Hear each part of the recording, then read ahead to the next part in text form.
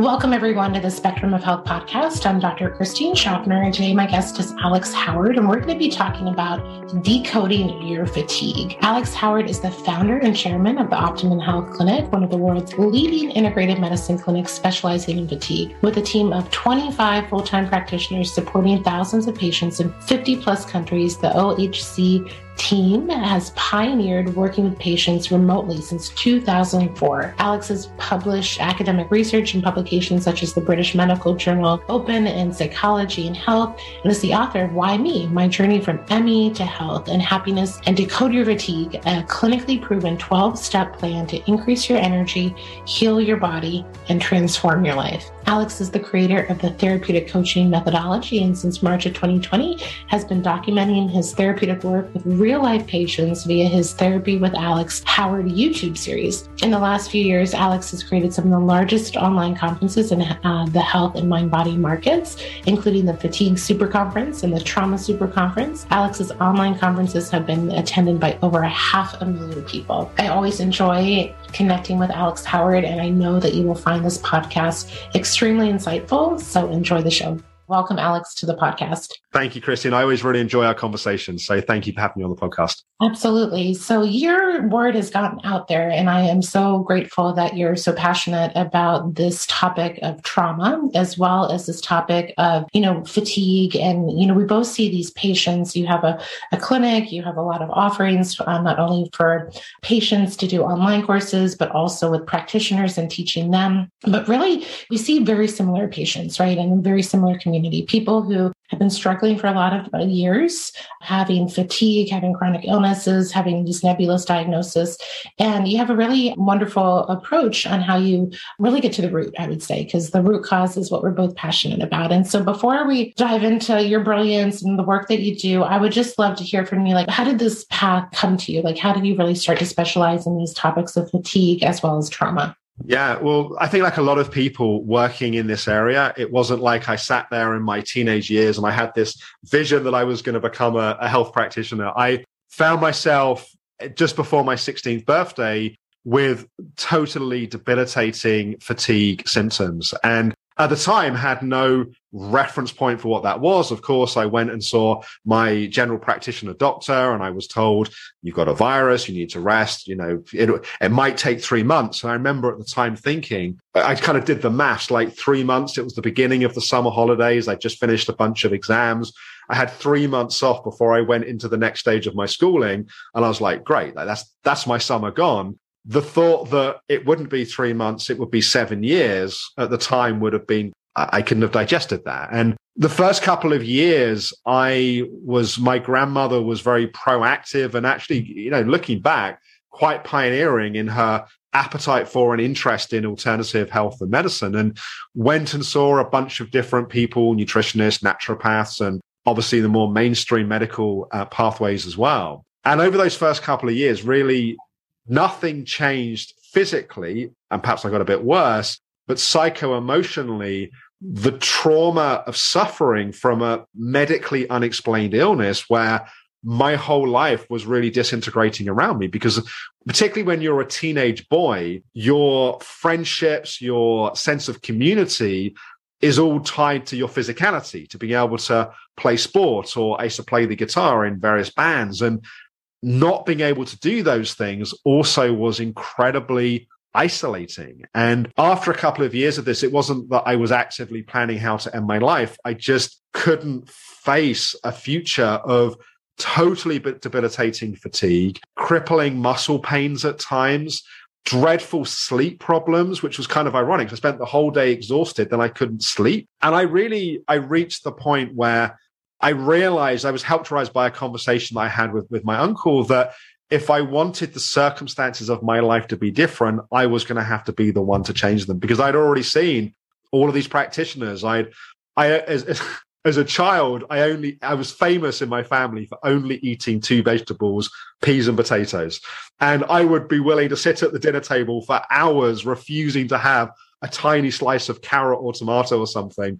And within a few months of having this debilitating chronic fatigue, I was vegetarian, eating every possible salad and vegetable because I was willing to do anything to turn the situation around. Anyway, I had this conversation, and it was a little bit like my life was going down one path, and I just went in a completely different direction. And I ended up getting very interested in nutrition. I did multiple different diets. I was taking, not that I recommended it, but at one point, I think 70 supplements a day. I mean, I was trying everything. I was meditating for multiple hours a day. Sometimes I got into yoga.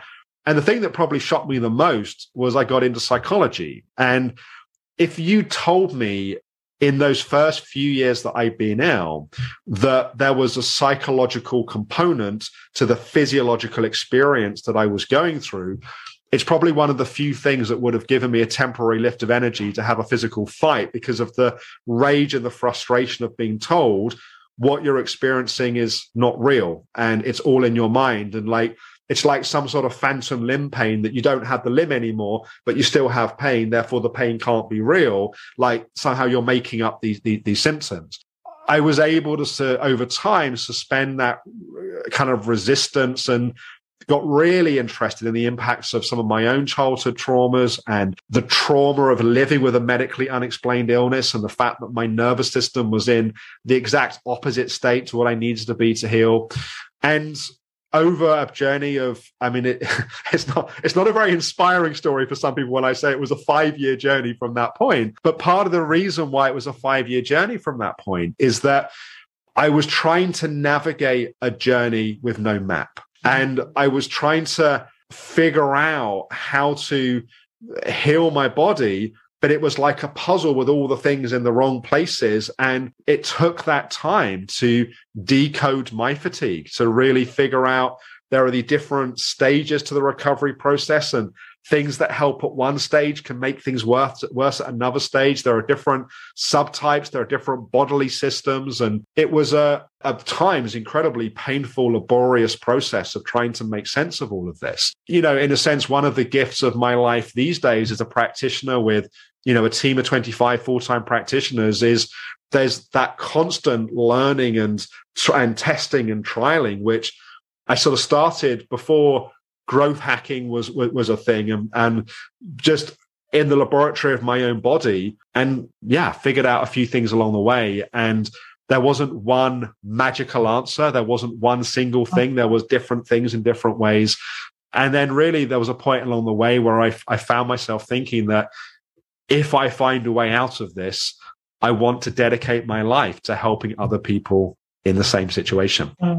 And look at here you are now, right? Thank you so much for sharing that. And as I listen to you, you know, we're always on our path, right? Even though we don't realize it. And I think that what you said is really poignant and so needed still, in that, you know, there's increased awareness, right? More people unfortunately have chronic illness. There's more resources online in the last decade than there ever been. There's conversations about Lyme and mold and trauma and, you know, vagus nerve and this and that. But still, once you kind of get that insight, there's still the path to recovery, right? And I feel that in my work, I'm very passionate about, and I really am dedicated to on this journey of like, how do we make this more elegant for patients? How do we really make this process smoother, shorten the time, right? From diagnosis in this alternative space to then really getting, you know, your life back, right? And so I just so am grateful that you reflected about these maps, because I think without a roadmap, right, we can be very lost, and too many choices out there, right? There's too much information out there sometimes that can work to not our advantage, in that we can not stay the course with things or switch gears too long, or, you know, constantly want that magic pill or that magic treatment, you know, to get our life back. So I see the wisdom in your journey, and curious. So you see Decode Your Fatigue, right? So that's the name of your book that came out as we're recording this, last fall. And in that book, you share your maps, right? You share these maps of fatigue. So can you walk us through this part of your process? Yeah, you know, it's interesting. I knew for years, I wrote my first book in 2002. It was published in 2003, which was really the story of my own recovery journey. And it was always clear that at some point I would write a book not the kind of the personal story, but the approach and the protocols as we developed them over the years at the Optimum Health Clinic. I didn't plan on it being nearly 20 years, but in a sense, I put it off for so long because it just felt so enormous. And how do you simplify all of these different protocols and processes and ways of working into a simple and easy to follow map? And so what I realized is, firstly, there's two maps. There's a map to decode fatigue, and there's a map for the recovery and healing journey. And like all maps, they're imperfect. The purpose of a map is not that it has, if we're trying to, if I'm trying to navigate a journey from where I am here in London to where you are in the States, it's like that map just has the kind of the cliff notes. It has the key pieces along the way. If it had every bit of detail, the map would be the size of the journey. It's an imperfect map, but like all maps, it's a very helpful map because it helps you figure out, well, actually, these are the pieces that I need to focus on.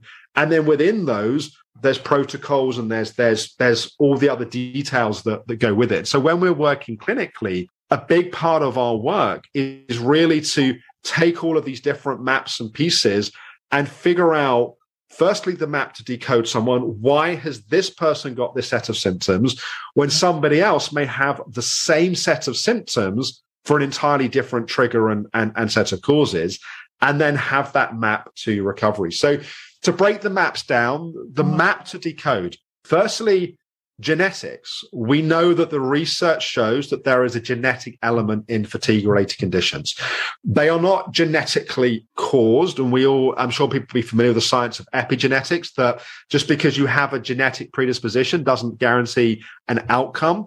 But certainly there are some genetic elements, but they're modest. If you have identical twins, there is an increased probability of, if one gets chronic fatigue, of the other getting chronic fatigue, but it's by no means a guarantee. So genetics play a part. I think sometimes the danger of genetics is people use them in a disempowering way. They're like, oh, well, it's genetic, therefore I can't do anything about it. And I think that point that how you live your life will determine how your genes are manifested, but also we can turn off genes and we can have big impacts on how those are responding in our life. So genetics is the first piece. Then we have personality patterns. These are the ways that we relate to ourselves, the ways that we relate to other people, and the ways that we relate to the world around us. This is not saying that these personality patterns cause someone to have fatigue. What they do is they deplete and weaken and overwhelm the system, which increase the probability and certainly have an increased impact. So in the book, I talk about 5 different personality patterns. And just briefly, they are the helper pattern. This is where we make everyone else's needs more important than our own, and our self-worth is derived by what we do for others to help and support them. Classic example, it's the end of the day, we're driving home from work, we're feeling tired, our body says, I need rest. We get a phone call or we get a message from a friend of ours saying, I had a bad day, can you come and have dinner and support me? And it's not like they're in genuine crisis and actually we would drop anything to help them. It's like their need for support is similar to our need to rest, but because we're a helper, we make their needs more important than our own. If that's a way that we consistently live our life, that becomes very depleting because we're consistently ignoring our body's messages for our need to help and be there for other people. Second is the achiever pattern. This is where we define our self-worth by what we do and what we achieve. So we're always pushing, we're always driving ourselves to do more. Body says rest, mind says got to achieve this goal. Again, we're consistently ignoring the messages from our body. There's then the anxiety pattern. This is where we have this kind of inherent sense that the world is not safe. And our nervous system then speeds up to try and think our way to a feeling of safety. So we often live in this tired and wired, constantly activated state. The fourth is the controller. This is where we need to control other people, the environment around us, to be able to feel safe. So again, a lot of effort and stress goes into that. And the fifth is the perfectionist. This is where our sense of safety and our sense of lovability is tied to always doing things perfectly right. Again, body says rest, but I've got to get this thing perfectly right. Ignore my body to push to do that. So these personality patterns are what we call energy depleting psychologies. They're ways of relating to ourselves, to others, to the world, which are inherently draining. Mm-hmm. So we take the genetics, we take the personality patterns, we then have the loads placed on our system. These loads can be environmental loads, things like toxic mold. They can be loads in our immune system, like Lyme or co-infections. They can be adverse childhood experiences, like trauma loads that can happen. But these are the loads that often, when it comes to diagnosing fatigue, are the things that get focused on. It's a little bit like they're the final straw that breaks the camel's back, or to use a metaphor that I like, our body's like a boat, and each of these loads are loads on the boat. And it's rarely one load that causes the boat to sink. It's the too many loads together. And then you have the load of living with a medically unexplained illness and what's wrong with me and why it's wrong with me and should I rest and should I push through? And often the bad advice people get then becomes a whole additional load. So when it comes to decoding why someone has fatigue in the first place, we have to look at the genetics. We have to look at how they've lived their life, like the personality patterns, and then the various loads on their system. The result of this is the impact on their different bodily systems. Some people, that impact is on the digestive system. Other people, it's on their hormones and endocrine system. Others, it's the impact on their immune system. So then we have to look at the different systems and what impact there has been there. Mm-hmm, mm-hmm. That's excellent. And I have, a few questions about that, but I think you may answer them. And okay, now we've decoded it. And now how do we create this roadmap? But I love how you kind of weave in this, genetic, epigenetic, and then the personality piece. It's very different on what I'm hearing than like what we would call in homeopathy, like miasm, but, kind of like a modern kind of approach to like how we respond personality wise to, life and our environment. And probably the question I'm noodling around is like, is there a optimal personality type, right? that we're striving for, or that we want to help guide people to, so that they can be in a more resilient role in their life. Yeah. So none of these personality patterns are inherently bad and wrong. They're all a curse and they're all a blessing in a sense. So, people say, okay, but how about anxiety? There's nothing good about anxiety. Well, there are good things about anxiety if it's used in the right way. One is preparation. Like there's lots of students at exam time that don't have enough anxiety, which is why they don't revise and why they don't prepare. The message of anxiety is there's something coming up in the future that I need to take action towards. Of course, the problem is when that becomes distorted and we're creating danger where there's not danger. Mm-hmm. Being an achiever or a helper is not wrong.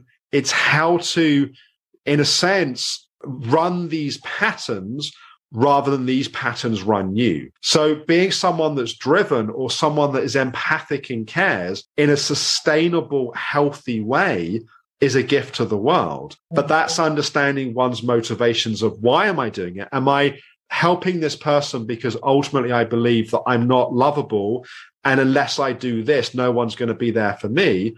Or am I helping them because my cup's full, like I feel resourceful and I care for this person and I want to do something that is of service to them, but also feels good to me in the process of doing it. So it's less about right and wrong of different personality types, and it's more about how do we live our personality type in a way that's healthy and sustainable. Yeah, no, thank you for that. And that makes a lot of sense. We want to come, from this place of abundance, right? And not that we have, these depleting factors, right? And we're working from this depleted state. So no, I definitely see the difference. And of course, we want to cultivate like compassion and empathy. And, we want to be able to help when called and feel stress when we need to be stressed. And then, that goes away. It's just these prolonged periods of time where we don't shut that off. So I see that for sure.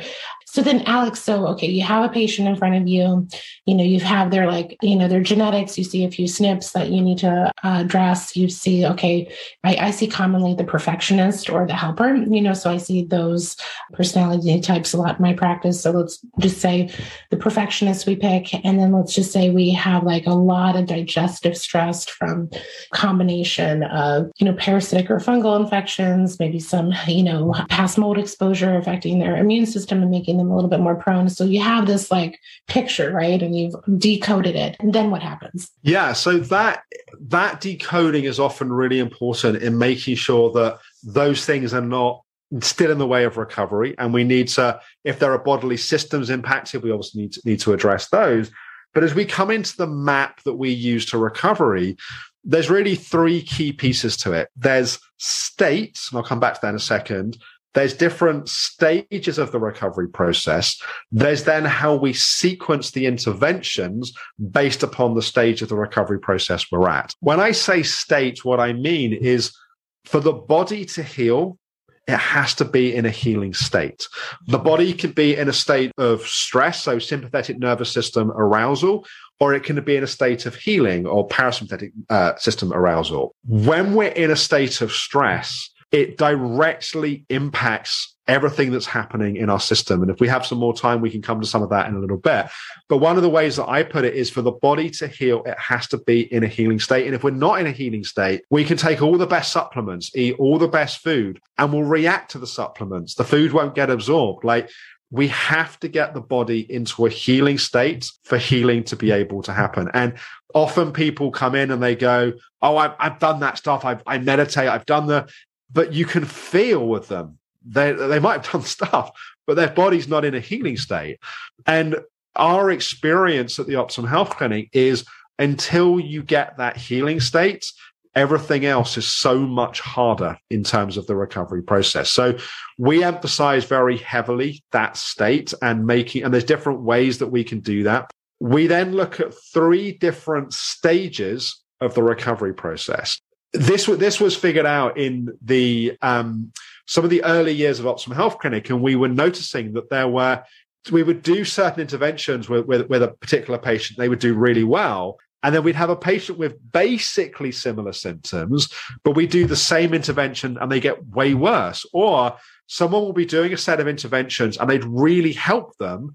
And then further down the path, those same interventions were now making them worse. It was like the breakthrough at one stage became the limitation at the next stage. And what we realized was there are different stages to the recovery process, which are the first stage being what we call the deep healing stage or the crash stage. This is where the body just needs lots of deep rest. And you have people that come in that they really fight that stage. They won't surrender to the rest their body needs. And that in of itself becomes a problem. At that deep rest stage, people need a lot of sleep. You have to be careful not to do too much heavy detoxing work. The body needs to be supported in that deep resting. But again, breakthrough at one stage becomes a limitation. At the next stage, you find someone's getting that deep rest, and then a little bit of energy starts to come back. But the sign of the energy coming back is they're now more anxious. Before they could sleep and now they can't sleep and they're becoming more irritable. And what's happening is they've moved to stage 2. Stage 2 being the tired and wired stage. This is where you can feel exhausted, but your whole system's agitated the whole time. There's more energy than there was at stage 1, where there wasn't energy to do anything, but the energy's gone to the nervous system and the energy's therefore not being used for the healing.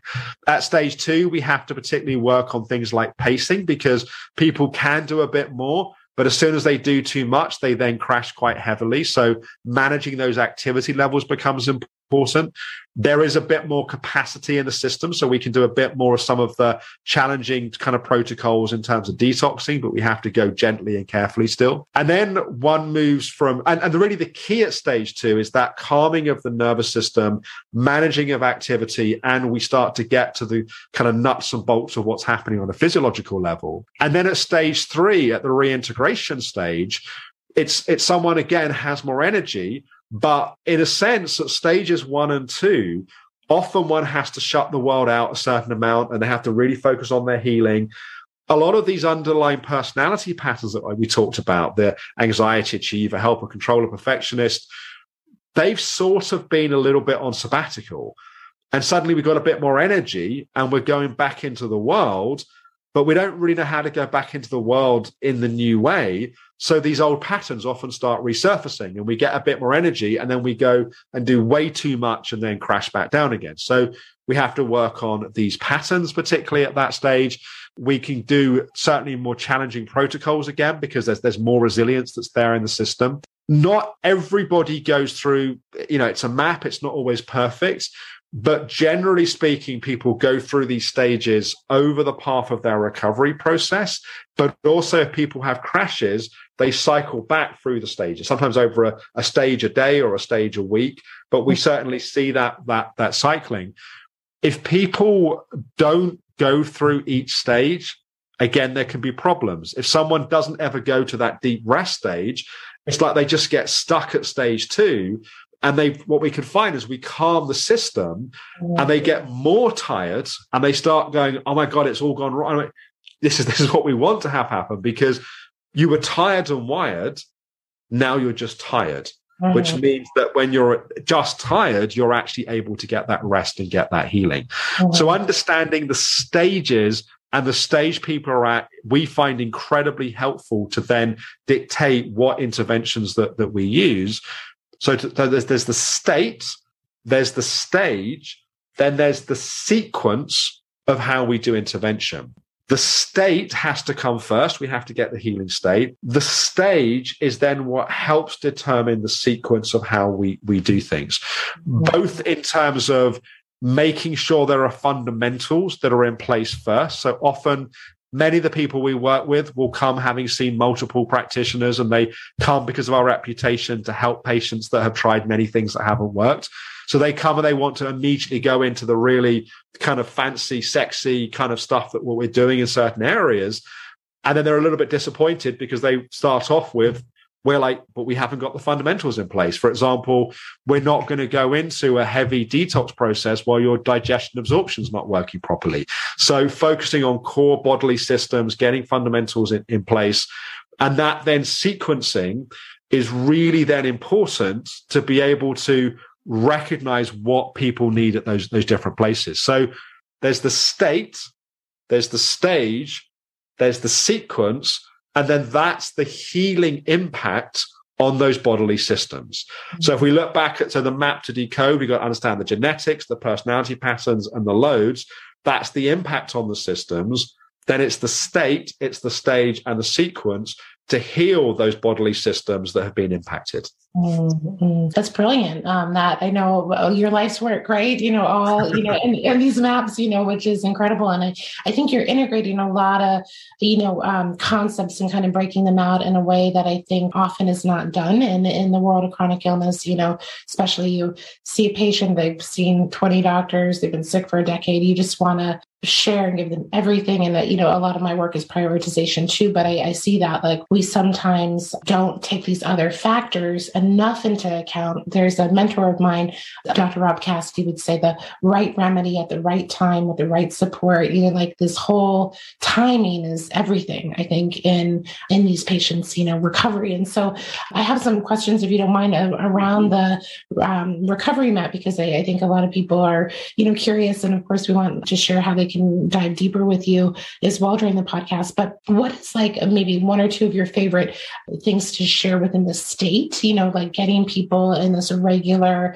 healing state? Or do you have any go-tos or favorites that work really well for your community? Yeah. And in fact, before I come to that, I just want to give a tiny bit more context on the state piece, because often people, there's lots of research that's been done over the years around the impact of stress on the immune system. So a lot of this research is like students at exam time, and they see that there's a reduction in natural killer cell activity because of the stress of exams. And we know that research, and we also know the research about stress in the digestive system. But I think some of the really exciting research that's happened in recent years is Dr. Robert Navio's work around cell danger response, because one of the things that we start to see is our mitochondria, which are our body's kind of cellular energy production, like the power stations within our cells that make our energy, they actually have two functions. And what everyone's probably aware of is making our energy, but our mitochondria have a second function, which is danger signaling. When our body is under threat,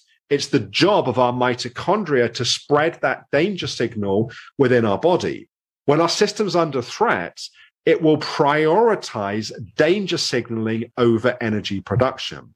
So when we're in what I've come to call a maladaptive stress response which is healthy in certain contexts that's become maladaptive. So to give an example of that, it's like you and I are walking down the street and we're going out to a restaurant for dinner, and then we don't see the huge London bus that's thundering down the street. We get a massive hit of adrenaline and cortisol, and that stress response is entirely helpful. In fact, it's probably going to save our lives because it allows us to leap back onto the pavement and get away from the bus. But when we live in a consistent state of stress and anxiety, that healthy stress response has become maladaptive. And that maladaptive stress response is then telling our mitochondria to prioritize the stress response over energy production. So turning off that stress response is not just going to improve immune function. It's not just going to improve digestion. It's going to directly impact upon our energy metabolism and production. So in terms of go-tos, to answer your question, in terms of working with that, there's lots of different ways of coming at it. And I tend to particularly focus on three key areas. The first is that we've got to have practices that help us train and calm our mind and our nervous system. And meditation, visualization, there's lots and lots of science and research showing the benefits. I'm particularly a fan of embodied meditation. So rather than transcendental practices where we're trying to get out of our experience, I prefer practices that help us become more connected and more in our bodies, because part of it is also learning to listen to our bodies. And if you're transcending your body and your body says you're tired, you're not even going to hear the message. So learning to connect and to be grounded and to be present, I think, is really important. The second piece is we have to learn to retrain those maladaptive thought patterns that are perpetuating the maladaptive stress response. So, for example, body says rest, mind says got to go and finish this thing. We've got to have a way of stopping that pattern. Or body has symptom, mind goes into, oh my God, why have I got the symptom? What do I do? Will I ever recover? We have a way of changing that pattern. Or our mind goes into a sort of catastrophize. There's lots of different patterns that come in, partly just through suffering from a medically unexplained chronic illness, but also the sort of life stress that people deal with. So we need to have ways of retraining those thought patterns. And there are various different ways of doing that, but there's an approach that I've developed over the last nearly 20 years around learning to catch thought patterns, to be able to stop them, and to be able to, in that moment, practice retraining and calming our system. One of the ways to look at it is the meditation practices will help calm things in the moment, but then they will, so it's almost like our stress levels are here and we bring them down, but then as soon as you stop meditating, it just goes back up again. So we have to have the ways of catching those patterns of thinking that then cause the system to reactivate. The third piece that I find is incredibly important is one of the reasons why we've ended up in a maladaptive stress response is often there's been a lot of feelings and emotions in our body which we didn't know how to feel, we didn't know what to do with. And the safest thing to do, like the best thing at the time to do to help us survive, was to go into our mind.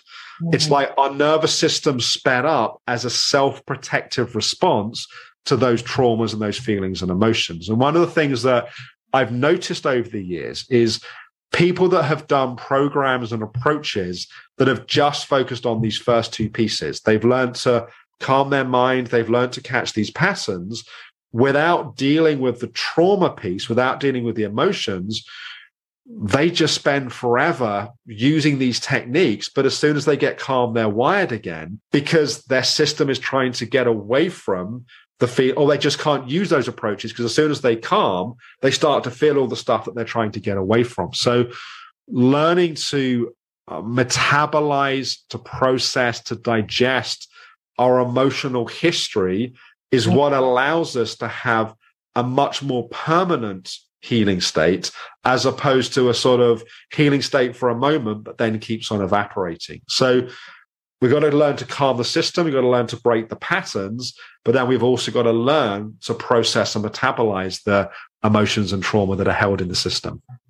I am so glad you articulated that. I'm a student of all of this, and I, share this with my patients and try to practice a lot of this in my own life as well. And I love the work of, let's say Dr. Joe Dispenza and Lynn McTaggart, and, these wonderful people who are bringing the science of the power of our thoughts and the power of visualization. And the thought that keeps coming up is exactly what you shared. It's like, how do we know that we're thinking the right thing, for our highest good, and that it's not out of a trauma body or trauma mind, for lack of a better articulation. And then to really sustain that vision. It's almost like step one should be metabolizing these emotions, making sure that we're really creating from a whole place. I mean, that's life's journey. We're not going to be perfect, but we see life reflected back to us if we keep seeing the same thing. And why isn't this changing? Why isn't this changing? There's just more to go, into that, looking at a blueprint, right? Looking at where the software system still needs to be corrected,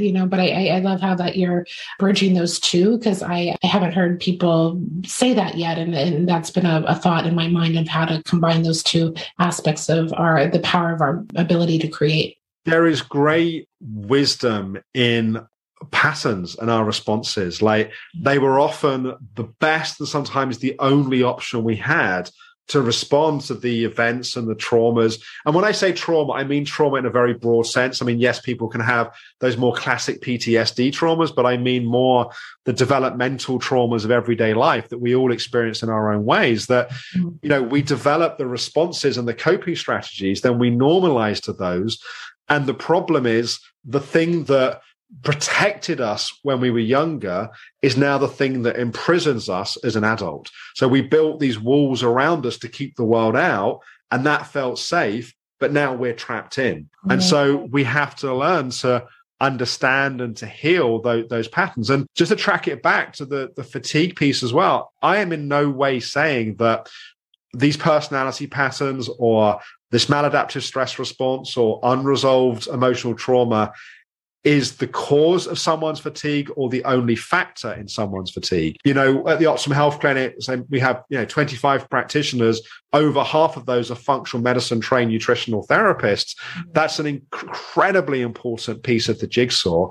It just so happens that partly where we're going in the conversations, the psychology piece, because that's part of my specialism, but it's also often the piece that people miss. And even if someone's causation is almost entirely physiological. Let's say that someone was bitten by a tick and they, have got a chronic Lyme issue going on and they're living in a mold kind of ridden house. And that's the very big part of what's been happening for them. And in that instance, they might be like, well, why am I going to look at personality patterns? And why is what Alex talking about relevant? What I would say is that, well, firstly, if you've got, let's say, an achiever pattern, the way you're we try and solve the problem at the level which we see the world. So if you see everything about pushing, driving, the chances are you're going to go too aggressive on protocols. You're going to try and push things too quickly. You're going to push through warning signs from your body to go slower. So you need to manage those pieces to help you manage that physiological healing process. But also suffering from those symptoms, that in of itself is a trauma. That in of itself will often cause a maladaptive stress response. And for some people, their journey into chronic illness is 95% physiological and 5% psychological. Other people, it might be the inverse. But most people's journey out of chronic illness necessitates a level of psycho-emotional healing, even if that's just because of the experience of living through what they've been living through with the illness. I think it's a really good point to bring up. And I think, just awareness, right? This is, and then we come from a place of empowerment, right? And we get to use this to our advantage, these awarenesses to amplify our healing. I think that there can be sometimes, and I know you don't do this, but that in this conversation, people can sometimes, if they're not ready to hear it, can hear it like as victim blaming, which is not at all, what we're doing. We're saying like, hey, like, look at these patterns, use, how do we heal them, and how do we also integrate them into the treatment plan so that you get the best results, that you can move forward. So I hear you, and I really appreciate everything you're saying. And I also try to respond as well. You're saying about victim blaming, because I think it's a really good point to raise. I often say to people that one of the hardest things to do in life is to hold two emotional places at the same time. You can be a victim of, like, a genuine victim of something. You can be a victim of a medical intervention or treatment that nearly disabled your body in some way, or you could be a victim of a major childhood abuse and trauma. And you have every right, and you should allow yourself to feel the rage, the injustice, the frustration, the hate, whatever it is that comes up, because you can't heal what you don't feel. You've got to let yourself have those feelings and let yourself be the victim. Right. But if you only stay in that place, if you're a victim, you also can't do anything about your healing because you're just a victim. Right. And it's how to let yourself own that place and recognize that if I want the circumstances of my life to change, I'm going to have to be the one. I don't have to do it on my own, but I'm going to have to captain the ship of that healing process. Mm-hmm. So it's like, how can you, in a kind of more general healing way, how can you hate your parents for the things they didn't get right, whilst you also love them for their intention and all the things that they did their best to get right, and to coexist in those two places? And it's many people watching or listening to this have every right to feel the victim of injustices and things that have happened to them and to their bodies. The problem is, if we live in that place, we're powerless. And we can have that place and have a place of recognizing that we can be proactive in our healing journey. Such a great point, and really beautifully stated. I agree. And I think awareness, processing, healing, and then moving through that and making a choice to be in a different state, that is really the journey. And I know that your work and your team really, helps facilitate that. And don't expect, if you're listening out there, that you have to do this all on your own. I mean, this is why people are trained by Alex, and people in my world are trained to do this. Of course, people can do a lot on their own, but typically you need that reflection, that container, that facilitator to help you really, really heal in a safe, supported way. And in my opinion, I think that especially when we are on blocking traumas, we don't know all of the things underneath that can come up. And that's why, working again with a really great support system can give you that safe space to process that in a safe way and move through it and not stay stuck in that or have that harm you more. I think that's a really important point. And, in writing the book, one of the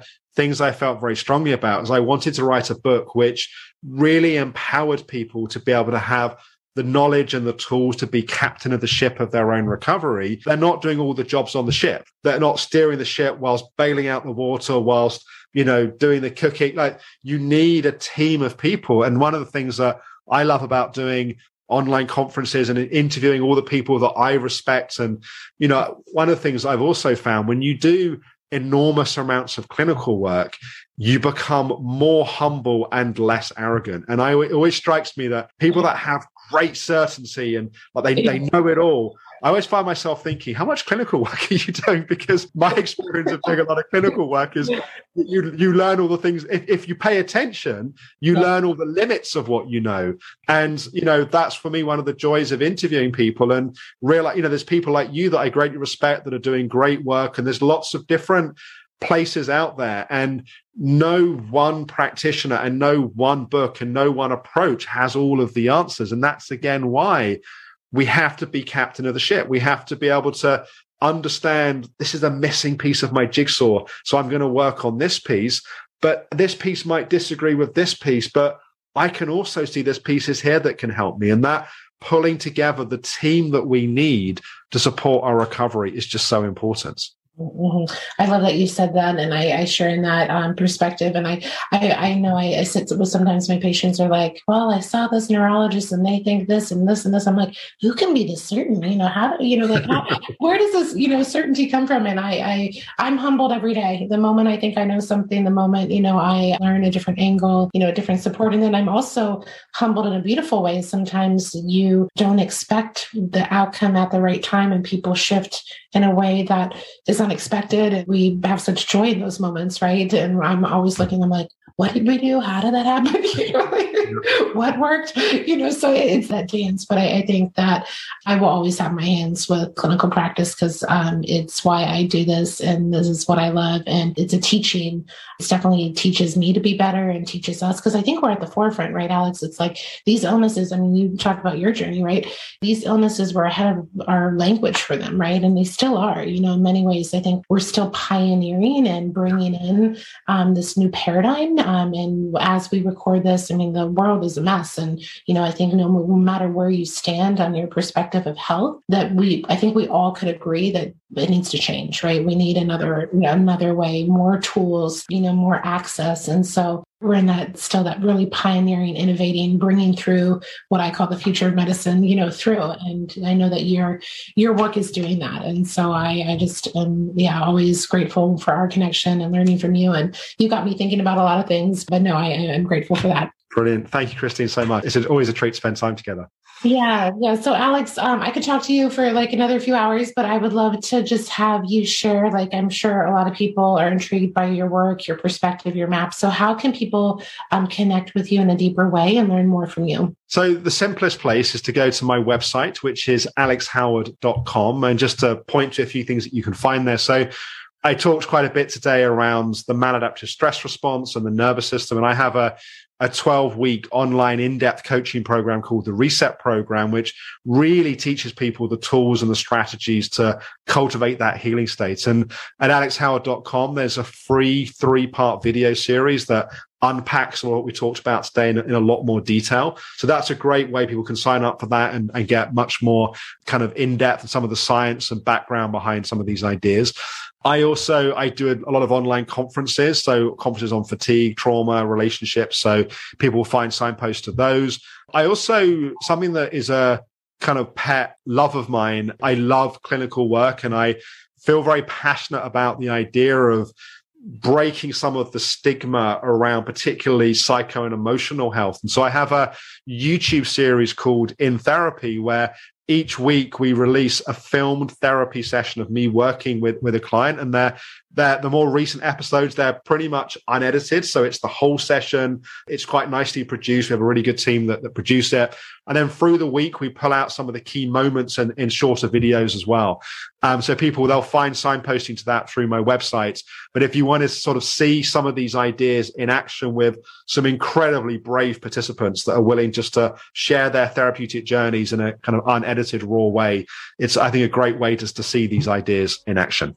What a inspiration, right? And as you said, brave, patients who are sharing their, story. But I think that's brilliant, Alex. So kudos to you. And I just love to hear all that you're doing and all the wonderful work that you're putting out into the world. So it's just lovely to have you on the podcast. We'll have the link to your website in the show notes, and I'm sure we'll be speaking again soon. So thank you, Alex. Wonderful, Christine. Thank you so much. Thank you all for listening to the Spectrum of Health podcast. I hope you enjoyed my show today with Alex Howard. You can find out more about Alex at his website, alexhoward.com. And if you've been enjoying these podcasts, I'd be so honored to hear from you. If you want to leave a review on iTunes or message me at info@drchristineschaffner.com. I am committed in this season of 2022 to bring you informative, innovative, cutting-edge education so that you can live your best life.